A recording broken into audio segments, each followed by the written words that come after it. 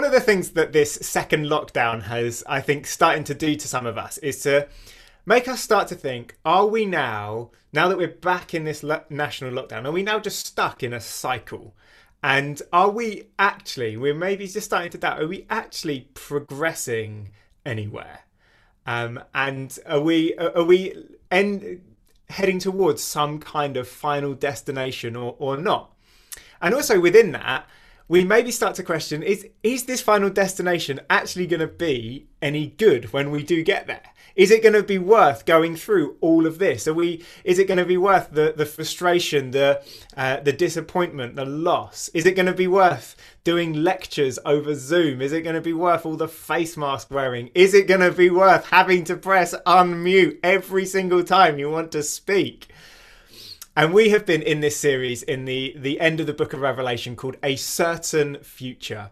And a big part of what it is that we're doing in this series is we're looking and seeing that we are not in, as much as it feels like it, we are not in just an endless cycle that keeps repeating itself, even whether on a small scale or on a big historical scale. But we are heading towards somewhere. We are progressing towards a final place that we are going to be.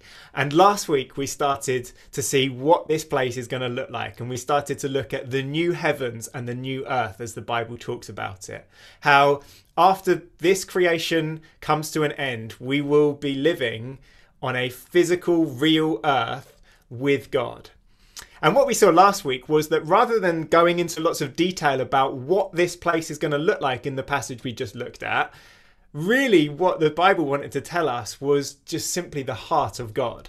How God just longs to be with us as his people and to serve us and look after us and put us right at the centre of his new creation. And you might remember that amazing verse 3 in chapter 21 that we looked at, that the dwelling place of God is with man and he will be their God and they will be his people and God himself will be amongst them as their God. And today I'm calling our message, Here Comes the Bride. And we are going to look as this picture expands and develops, that it's going to include not just God, but ourselves. We are going to be in this picture, and marvelously, it doesn't get any less good than what we looked at last week. So I'm going to read from Revelation chapter 21. If you've got your Bible, reading from verse 9 this time down to verse 21. The words should appear on the screen there. Then came one of the 7 angels who had the 7 bowls full of the 7 last plagues and spoke to me, saying, Come, I will show you the bride, the wife of the Lamb. And he carried me away in the spirit to a great high mountain and showed me the holy city, Jerusalem, coming down out of heaven from God, having the glory of God, its radiance like a most rare jewel, like a jasper, clear as crystal. It had a great high wall with 12 gates, and at the gates 12 angels, and on the gates the names of the 12 tribes of Israel, the sons of Israel, were inscribed. On the east 3 gates, on the north 3 gates, on the south 3 gates, and on the west 3 gates. And on the wall of the city had 12. The wall of the city had 12 foundations, and on them were the 12 names of the 12 apostles of the Lamb. And the one who spoke to me had a measuring rod of gold to measure the city and its gates and walls. The city lies 4 square, its length the same as its width. And he measured the city with his rod 12,000 stadia. Its length and width and height are equal.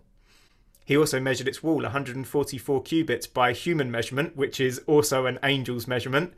The wall was built of jasper, while the city was pure gold, like clear glass. The foundations of the wall of the city were adorned with every kind of jewel. The first was jasper, the second sapphire, the third agate, the fourth emerald, the fifth onyx, the sixth carnelian, the seventh chrysolite, the eighth beryl, the ninth topaz, the 10th chrysoprase, the 11th jacinth, the 12th amethyst. And the 12 gates were 12 pearls, each of the gates made of a single pearl. And the street of the city was pure gold, like transparent glass. Here we see a vast description of a city. And we are here deep in the realm of heavenly vision language. That although this scripture is describing something that is very, very real, it is not using literal language to describe exactly what it is. It is using metaphorical and poetic language to bring to life something that is beyond human description, and bringing to life a spiritual reality that is real, but isn't necessarily what it first appears as. And we see evidence of this almost within the passage, that verse 17, that thing where it says it's a human measurement, but it's also an angel's measurement. It's pointing to the fact that we are talking about something that isn't quite as it first appears. There are spiritual dimensions going on that we can't necessarily grab hold of, or don't necessarily look as they first appear. And in verse 10, we're introduced to this holy city. It talks of, it says, the holy city, Jerusalem, coming down out of heaven from God. And then we read of walls and gates and measurements and gold. And for all the life of it, it looks like this is talking about a place. But if we just reverse one verse, we see that the angel says first to John, "Come, I will show you the bride, the wife of the Lamb." That it appears maybe to be talking about a city or a place, but actually it's a deeply personal language. That it's speaking of a bride, a wife.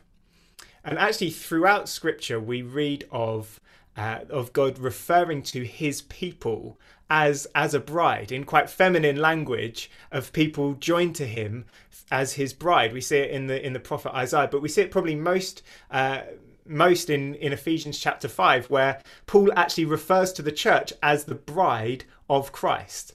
And he also refers to this day that we're talking of here. It talks of Jesus cleansing and readying his church. And he says that he might present the church to himself in splendour, holy and without blemish. And you notice the language here of a holy city.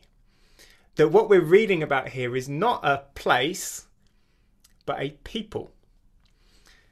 That although we're in language of walls and measurements and gates, and it necessarily then for us literal-minded people, we think this must be a place, it is actually talking about a people. And just as last week, we find that we're not talking about what is this new creation going to look like, but rather who is going to be there. And not just do we learn of God like we did last week, but here we have 13 verses elaborating on who we are going to be. That God doesn't want to just tell us who we're going to be with, but who we are going to become. And this is fairly complex imagery. It's difficult on first reading to know exactly what is going on. And so I want to today draw out, rather than just go through it line by line, actually just draw out 3 strands that I think the whole passage is telling us of who we are going to be, to help us to really long for this day that is coming in the future. The first of these things is that this passage tells us that we are going to be beautiful. And all of us want to be beautiful. We might not use that language, we might not say use that word, but all of us want to be handsome or striking or stunning, or we want to look good. Our appearance, it matters to us. And one of the immediate things that we see in this passage is how stunning we are going to be in the new creation. We see it in verse 2 that was just before our passage, where the bride first comes up, and it says that she is adorned, or your translation might say beautifully dressed. And then verse 11 picks it up where it says, having the glory of God. This bride's radiance is like a most rare jewel, like a jasper, clear as crystal. And it goes on then in verse 18 and says, the wall was built of jasper, while the city was pure gold, like clear glass. And then 19 and 20, we have that list of jewels that I'm not going to read out again. And there's deeper significance that we'll get into in a minute. But the first impression that we're meant to get from this is that John is almost just trying to describe the indescribable. And he's saying, oh, it's a little bit like jasper and a little bit like carnelian and chrysoprase and don't know what that is, and agate. But it's just kind of, it's so beautiful that it's just impossible to try and put language to it. And you notice that he kind of falls down logical trapdoors where twice he says it's like gold. like transparent glass. And you think, those, John, you're just wrong. That's just not what gold looks like. But gold in the ancient world was the most valuable thing that you could find. And transparent glass was almost impossible to get your hands on. That the technology and expertise to make it was just not around. So when people saw it, imagine you'd never seen clear glass before and then you saw it. People were just captivated. It's not that it was precious in the sense of it's rare, like we've got it all the time now, but it was just mesmeric to people. They just couldn't believe it. How did you get this clear? And that's the image that John's describing. It's like the most valuable and most captivating, can't take your eyes off it, beauty. And we might think, why on earth is John having such trouble describing the beauty of this bride? Well, we see it really all stems from verse 11, where it says this bride is having the glory of God. That the bride, God's people, us, we will be made beautiful, not by having beauty that is within us come to the fore, but we will be made beauty by the very beauty of God. We will be clothed in him, and that is what will make us radiant and beautiful. This is not our own beauty. This is not a beauty that we can create or discover. This is a beauty that we have no claim over, that is not ours in any way, yet as a gift is given to us. All of us know some kind of beauty inadequacy within us. All of us know what it is like to look in the mirror and think, I wish things were a little bit different. I wish I was had a few less wrinkles, or I wish that I had a bit more of that or a bit less of that, or didn't have that, or that was a bit more tucked in. All of us know what it's like to have some kind of dissatisfaction with how we look and with our bodies. And sadly for some, that's actually even more pronounced, that you wouldn't say you have a dissatisfaction with your body, but almost a dissatisfaction in your body. And here I think we see that the desire for us to feel good and to feel satisfied within our body and to feel beautiful is a God-given one. But I think our understanding of what the solution is to that desire is what has become disordered. Hannah and I have this photo of ourselves where we've just come back from honeymoon, and so after it we went to a wedding. And so in this photo we are well dressed, we're younger than we are now, we were tanned from holiday, it was amazing, we are still slim from our wedding day, and we often look at that photo and we joke with one another that is the best we will ever look. We will never, that is our peak, there's no going back to that. That is us at our absolute best. And of course we joke with one another, but in your worst moments you can think, I will never look like that again. That I really, like, as time goes on, I really will just get less attractive. And that is how we have been formed to think of beauty.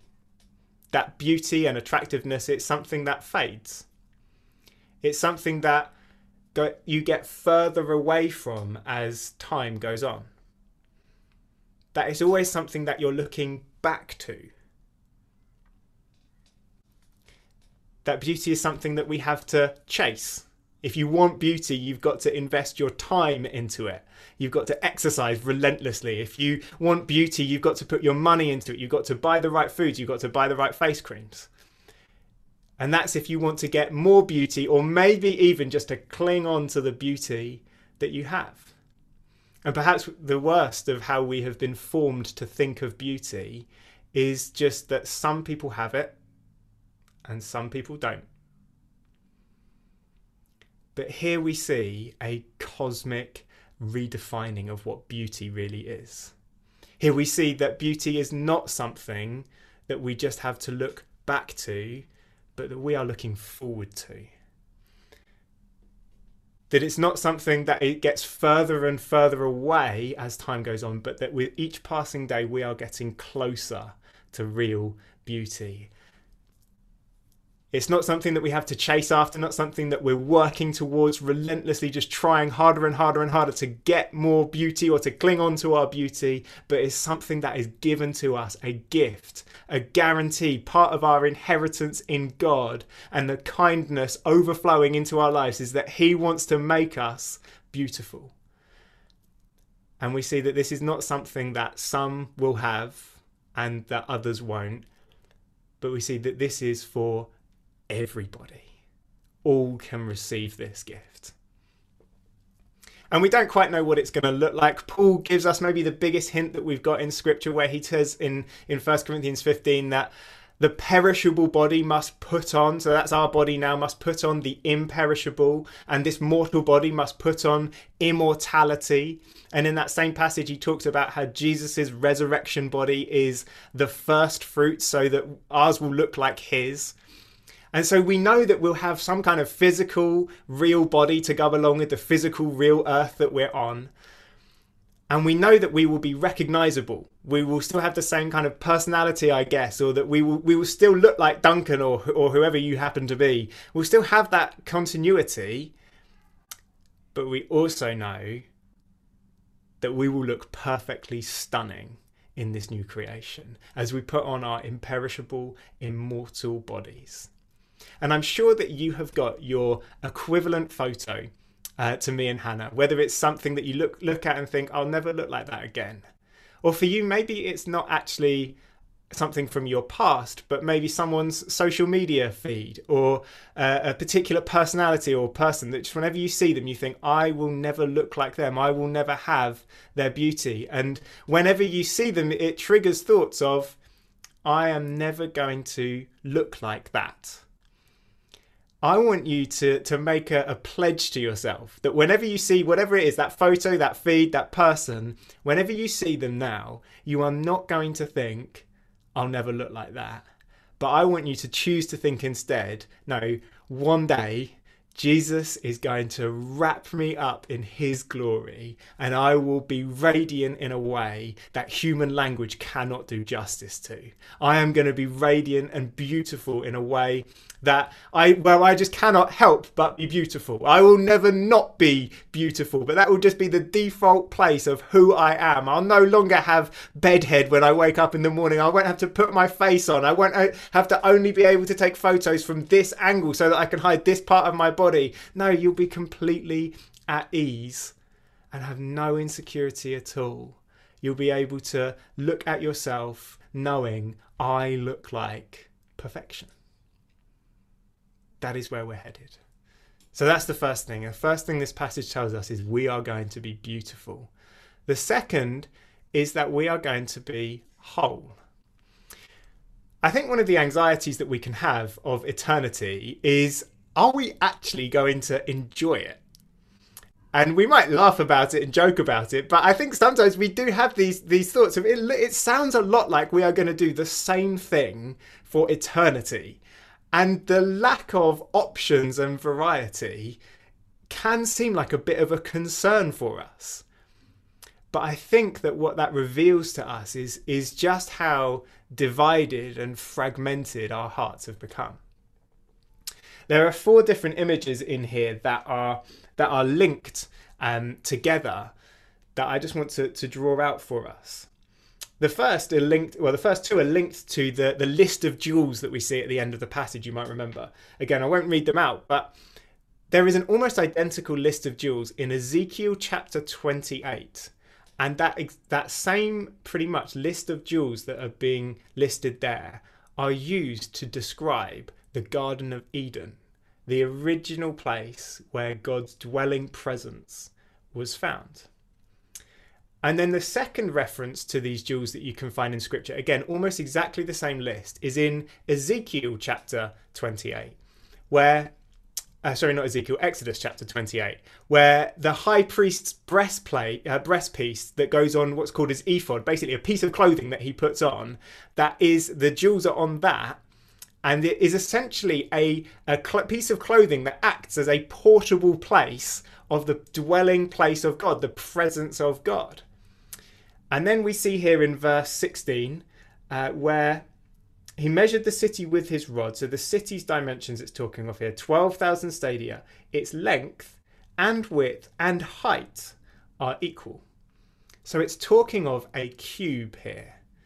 And if you know something of your Old Testament, you might be aware that a cube in biblical thought was, it draws to mind Solomon's temple and the Holy of Holies that was found in there. The single room that was covered in gold, just like this city, that was the dwelling place of God. That is the place where God's presence turned up.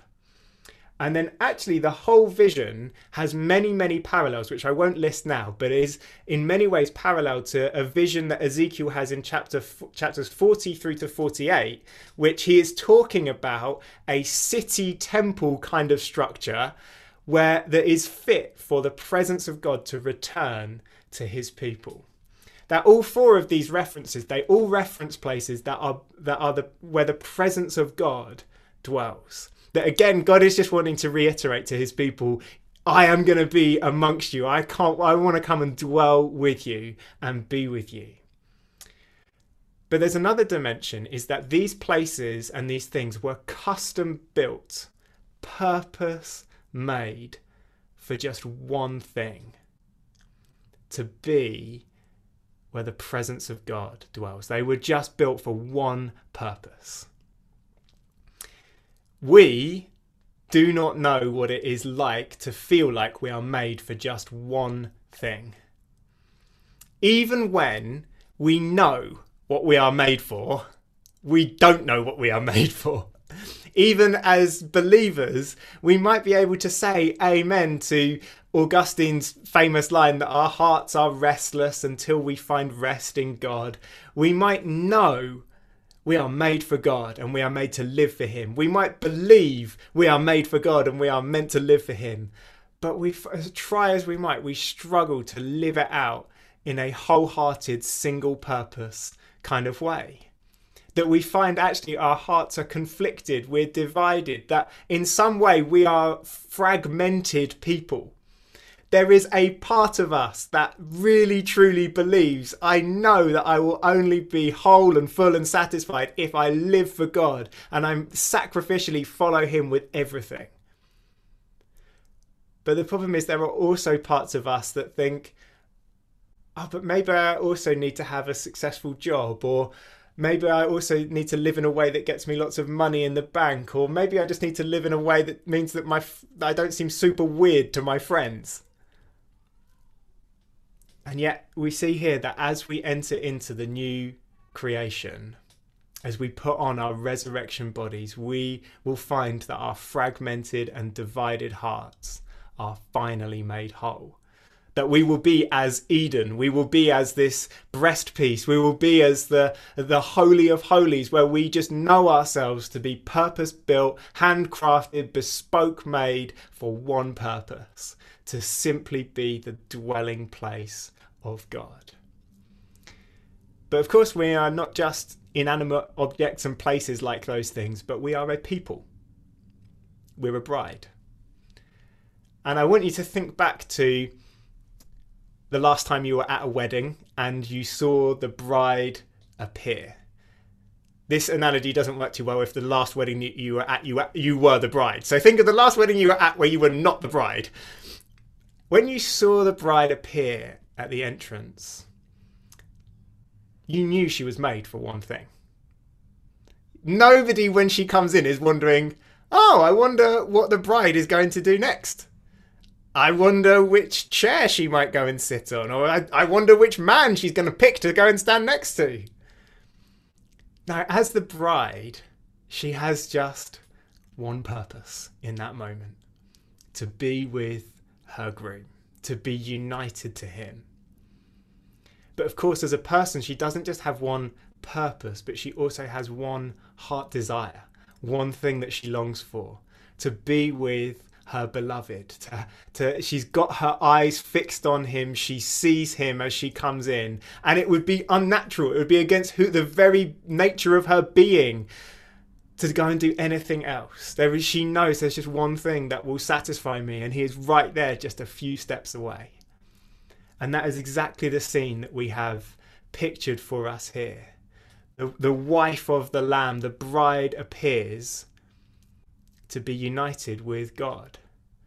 And we see that when we are here and when we see him as his bride, our eyes will be fixed on him, and we will finally know what it is like to be of singular purpose and desire in our hearts, to not be conflicted, to not be fragmented. The lack of options in the new creation does sound a bit boring to us now, because our hearts have been fragmented into a million tiny pieces, and we can't imagine that just one thing for eternity will satisfy us. But when we are made whole again by him, as we enter into our new bodies, our only desire will be to be with him.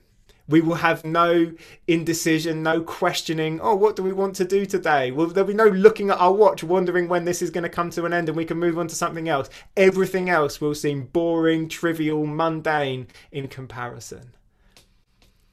We see here God is building the new creation not only so that we would know the fullness of his presence, but that we might know wholeness within ourselves.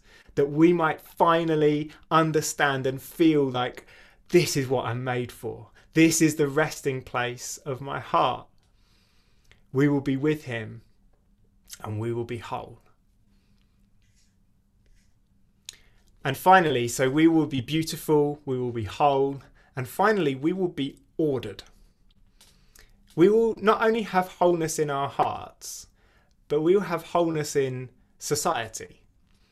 You might notice in this passage there is an awful lot of measuring that goes on. In verse 15, the angel measures with his rod of gold. He measures the city, measures the gates, measures the walls, then he measures them again. And it's kind of repetitive. And you think, what's going on here? Well, part of the measuring, particularly the measuring of the walls, is to show these walls are high. This place is safe, it's secure, no evil can get in. There's not even a threat of evil for this place, because evil has been dealt with, as we've seen in previous weeks. But the measuring also speaks of the vastness of this place. In the measuring, it says that each side is 12,000 stadia long, which is 1,500 miles. So this city is a big place.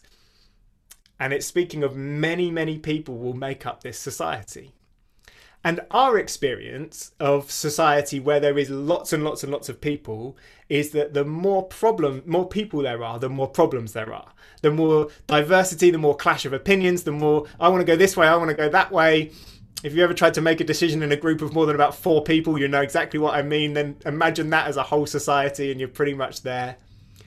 But the measuring also tells us of accuracy and precision, of everything in its proper place, everything exactly as it should be. And again, we're not talking about a place, we're talking about a people, we're talking about a totally ordered people, which might sound a bit odd, but maybe think of it as a totally harmonious and whole society. In Revelation chapter 7, there is a picture exactly of this, speaking of exactly the same time, the new creation. Let me just read you verses 9 and 10. Another vision. After this I looked, and behold, a great multitude that no one could number. There's your vastness of society, 12,000 stadia. A great multitude no one could number, from every nation, from all tribes and peoples and languages, standing before the throne and before the Lamb, clothed in white robes with palm branches in their hands. An impossibly large number of people from every nation, tribe, people and language. This is a recipe for disaster. It should be absolute chaos. And yet, from maximum diversity, somehow Jesus is able to bring about maximum unity.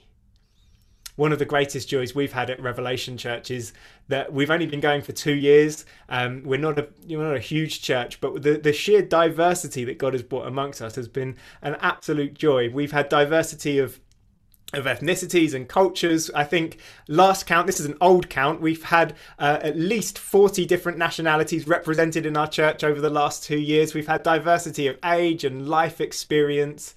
And here is hope for us that in that diversity, unity can happen. That this is actually what the church is meant to look like. And Hannah and I, we never set out for the church to look like this explicitly. We didn't think, let's try and do this. But God in his grace has joined us all together. Only the Lamb can do this. This can only happen. This kind of unity only happens around the throne. That as each person in this new creation comes together, single-minded now in who they are, what they're made to do, what their purpose is, what their desire is I just want to be round the Lamb. As we see that happen, this isn't just a picture of devotion and worship for Jesus, as we often refer it to. Do you notice this is a picture of a totally ordered and harmonious society? We have just seen in the United States what many commentators are saying is the most divided or divisive election that has happened in decades. And I think at the same time what we're seeing on a global scale is almost a humbling of the United States on the world stage. And it seems like from afar looking in that nobody is getting what they want from this election. And that the whole thing seems to be defined by people defining themselves as what they're against rather than what they're for. And it seems to be a particularly joyless experience, and that people are mostly marked by anger and bitterness in the whole thing. That we see when looking at that divisions destroy. And that's exactly what the Bible talks about. Paul's letter to the Corinthians, 1 Corinthians, that one of the major themes of that is rooting out some of the division that's come in there. The other side of it, the book of Ephesians, all about how we can find unity as the church only through Christ. And here we see that we will know the joy of being in an undivided whole society when we're here. That we will be living in a world where everyone believes the same thing. Everyone thinks in the same way. Everyone cherishes the same thing. That while we will retain all of our individuality, all of our personality, all of our uniqueness, as we were talking about a little bit before, we as a society will know complete cohesion. That as we have a singleness of purpose and desire together, that will lead to an ordered, just, and peaceful society, the place that we all long to be in. With no fractures, no division, no anger, and no bitterness towards one another. And we'll draw to an end just soon, but I just want us as Christians to dwell on this picture for a little bit. That for us as a church, particularly in the West, but I imagine almost wherever you've come from, because this is happening on a global level now, we are so used to being on the fringes of society. We're so used to being seen by the rest of the world as a people who, with a range of views that range from kind of vaguely humiliating views to outright dangerous beliefs. When we enter into the new creation, as a people, we will no longer be on the margins. We won't have to watch what we say out of concern for not being tolerant enough. We won't have to fear being cancelled. We won't have to think, how can I say this particular thing in a way that won't offend that person? Or how can I communicate this difficult truth in love? But instead, we will be accepted, loved, and championed for what we believe. We will be in a position where the rest of the city in which we live will say yes and amen to what we stand for. You know, it is so tiring living in the counterculture. It's exhausting for us to constantly have to be picking through every moral issue that comes up. And it comes to us in a profoundly unchristian, secular way, and we then have to take it in, reframe it in a Christian way, try and hold everything together and try and live it out. And it's tiring. I don't know if you too are just tired of trying to keep swimming upstream against the flow of how culture and the general world seems to be living. That in many ways, I think all of us just sort of long for, I'd just like to be able to relax and just get carried along by the flow of society and the way things are going. And if that's you, my encouragement to you and my encouragement to myself would be, just keep going, because our day is coming. There is coming a day where we will know the rest from swimming against the culture, and we will be very much in the flow of what society thinks at large. We will be in a place where we think with one heart and one mind of what is important and what is real and what is truth. And as much as we don't know about what life in this society is going to look like, what we do know is that we are going to have total unity with each other in a way that we don't even have now as a church.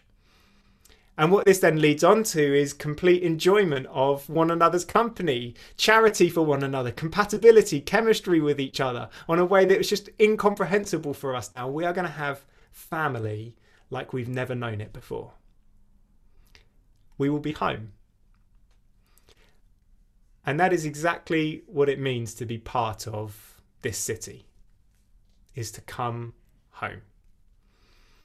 In the ancient world, to be outside of the city was to be in the wilderness or to find yourself in exile, unsafe. And since the Garden of Eden, since the fall from there, we have been, as a human race, separated from God. We have been out of the garden and in the wilderness. And today, as we receive the gospel, as we give our lives to following Jesus, as we live lives of following the Lamb, we are living out the promise of our eventual homecoming, our eventual entering into the city. We are living out the promise that our exile is coming to an end, that we will no longer be living in the wilderness, but we will enter into the richness of the city and we will be home. And this is what God wants us to know. This is what he's revealing to us in this passage, that this is what our certain future looks like. This day is coming. That as we battle through the wilderness now, as we fight through the wilderness of global pandemics and seemingly endless cycles of lockdown, as we fight through the wilderness of not being able to meet together, of being a strange bunch of people seen as having odd views in society, he wants us to know this is where we're headed. And this is what we will become. We will become a people wrapped in the glory of God himself, given his beauty, the beauty that we truly long for.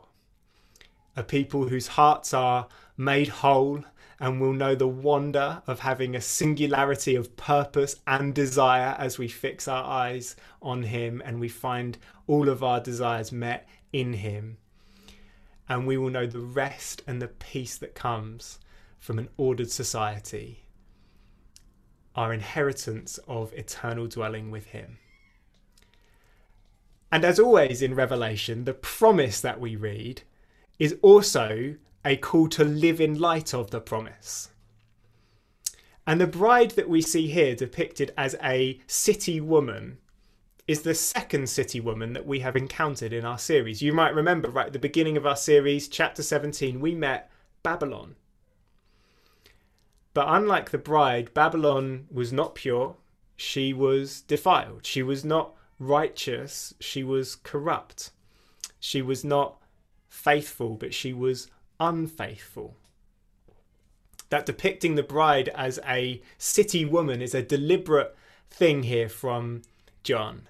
He's deliberately presenting this bride as an anti-Babylon. And his implicit question to us and to us this morning is, which city woman are you going to pledge your allegiance to? Because Babylon is not here. Babylon doesn't make it through this far. Babylon has been consumed, as we've seen, by the lake of fire. And again, we see that contrast that Revelation always brings out, that you either go one way or the other. Your life either leads to ruin or it leads to renewal. And again, the message of Revelation is choose to live for the Lamb. Choose renewal. Choose to live a life faithful to him that does not compromise. And from January, I really want to make this practical for us. I want to help us see, what does it look like to live out a faithful, uncompromised life of living for Jesus in a society and a culture that does not live for him. And so we're going to be looking, as in our next teaching series from January, at Jesus' Sermon on the Mount and his kingdom manifesto of how do you live this life in a world that does not live it. But for now, we've got that to look forward to. But for now, what he wants us to see and what he wants us to celebrate is how thoroughly good and perfect things will be when the kingdom that Jesus was speaking out about then comes in its fullness.